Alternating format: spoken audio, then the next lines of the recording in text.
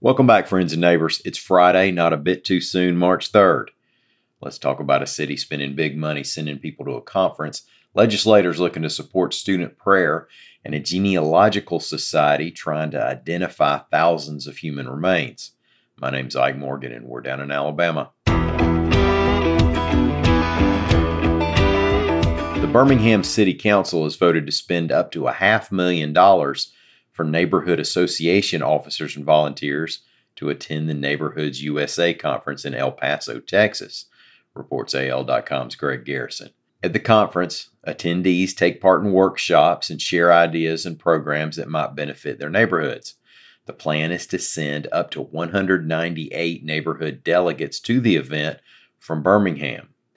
That wouldn't be the most Birmingham has ever sent. For example, in 2003, Birmingham sent 226 delegates, which made up that year about a quarter of the total number of attendees. Now, that year, incidentally, attendees from other cities accused the Birmingham folks of skipping out on workshops to hit up a campaign fish fry. Now, typically, there are about 1,000 total attendees from around the country, which, if that number were to hold up this year, would have Birmingham accounting for about 20% of the attendance.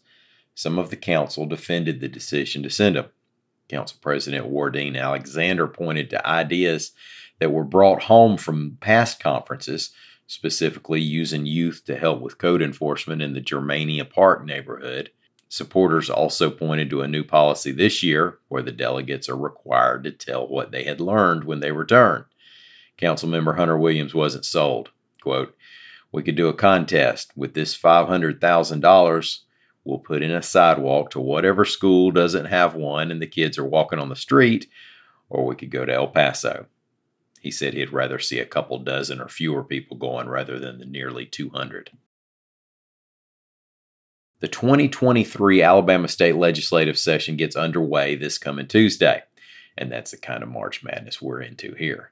Over the past week or two, we've hit on a handful of bills that have been pre-filed or issues that are expected to make headlines in coming weeks. You can possibly add to that a bill that would allow some prayer over microphones and PA systems in schools, reports AL.com's Tricia Powell-Crane. Now, we know the parameters of this debate per federal court rulings and policy. You're not supposed to have school-sponsored prayer, but you can have voluntary prayer if it doesn't disrupt education. And between those things have been decades of debate, lawsuits, and cease and desist letters from Chicago's Freedom from Religion Foundation. State Representative Tracy Estes, a Winfield Republican, is sponsoring House Bill 35, which reads, "A local board of education shall allow any student or students who are leading a prayer pursuant to this section to use school property, such as a microphone or public address system, to facilitate the prayer and communicate the prayer to those in attendance." The Mobile Genealogical Society is trying to identify the 3,000 some odd deceased people who are behind the relocation of 5 city facilities, reports the Lead's Margaret Cates. Now, in the 1960s, the city of Mobile built the facilities on land near Virginia and Ann Streets. They include an animal shelter and first responder training facilities. Well, back in the 1870s, the Congregation of the Gates of Heaven and Society of the Friend of the Needy controlled the land.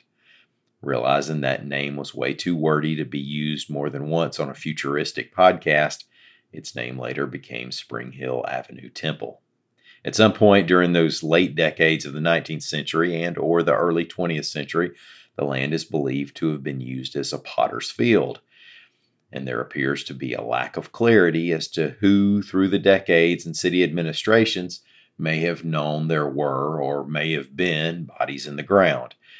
But about a year ago, a contractor was upgrading the fire training facility, dug down, and found some folks. So there was no denying it. Turns out in 1999, a radar imaging study that was done on the property shows 3,000 graves on the site. So some of those facilities are going to have to be moved. Genealogical Society President Debbie Nichols said the cemetery was something she'd heard about in passing.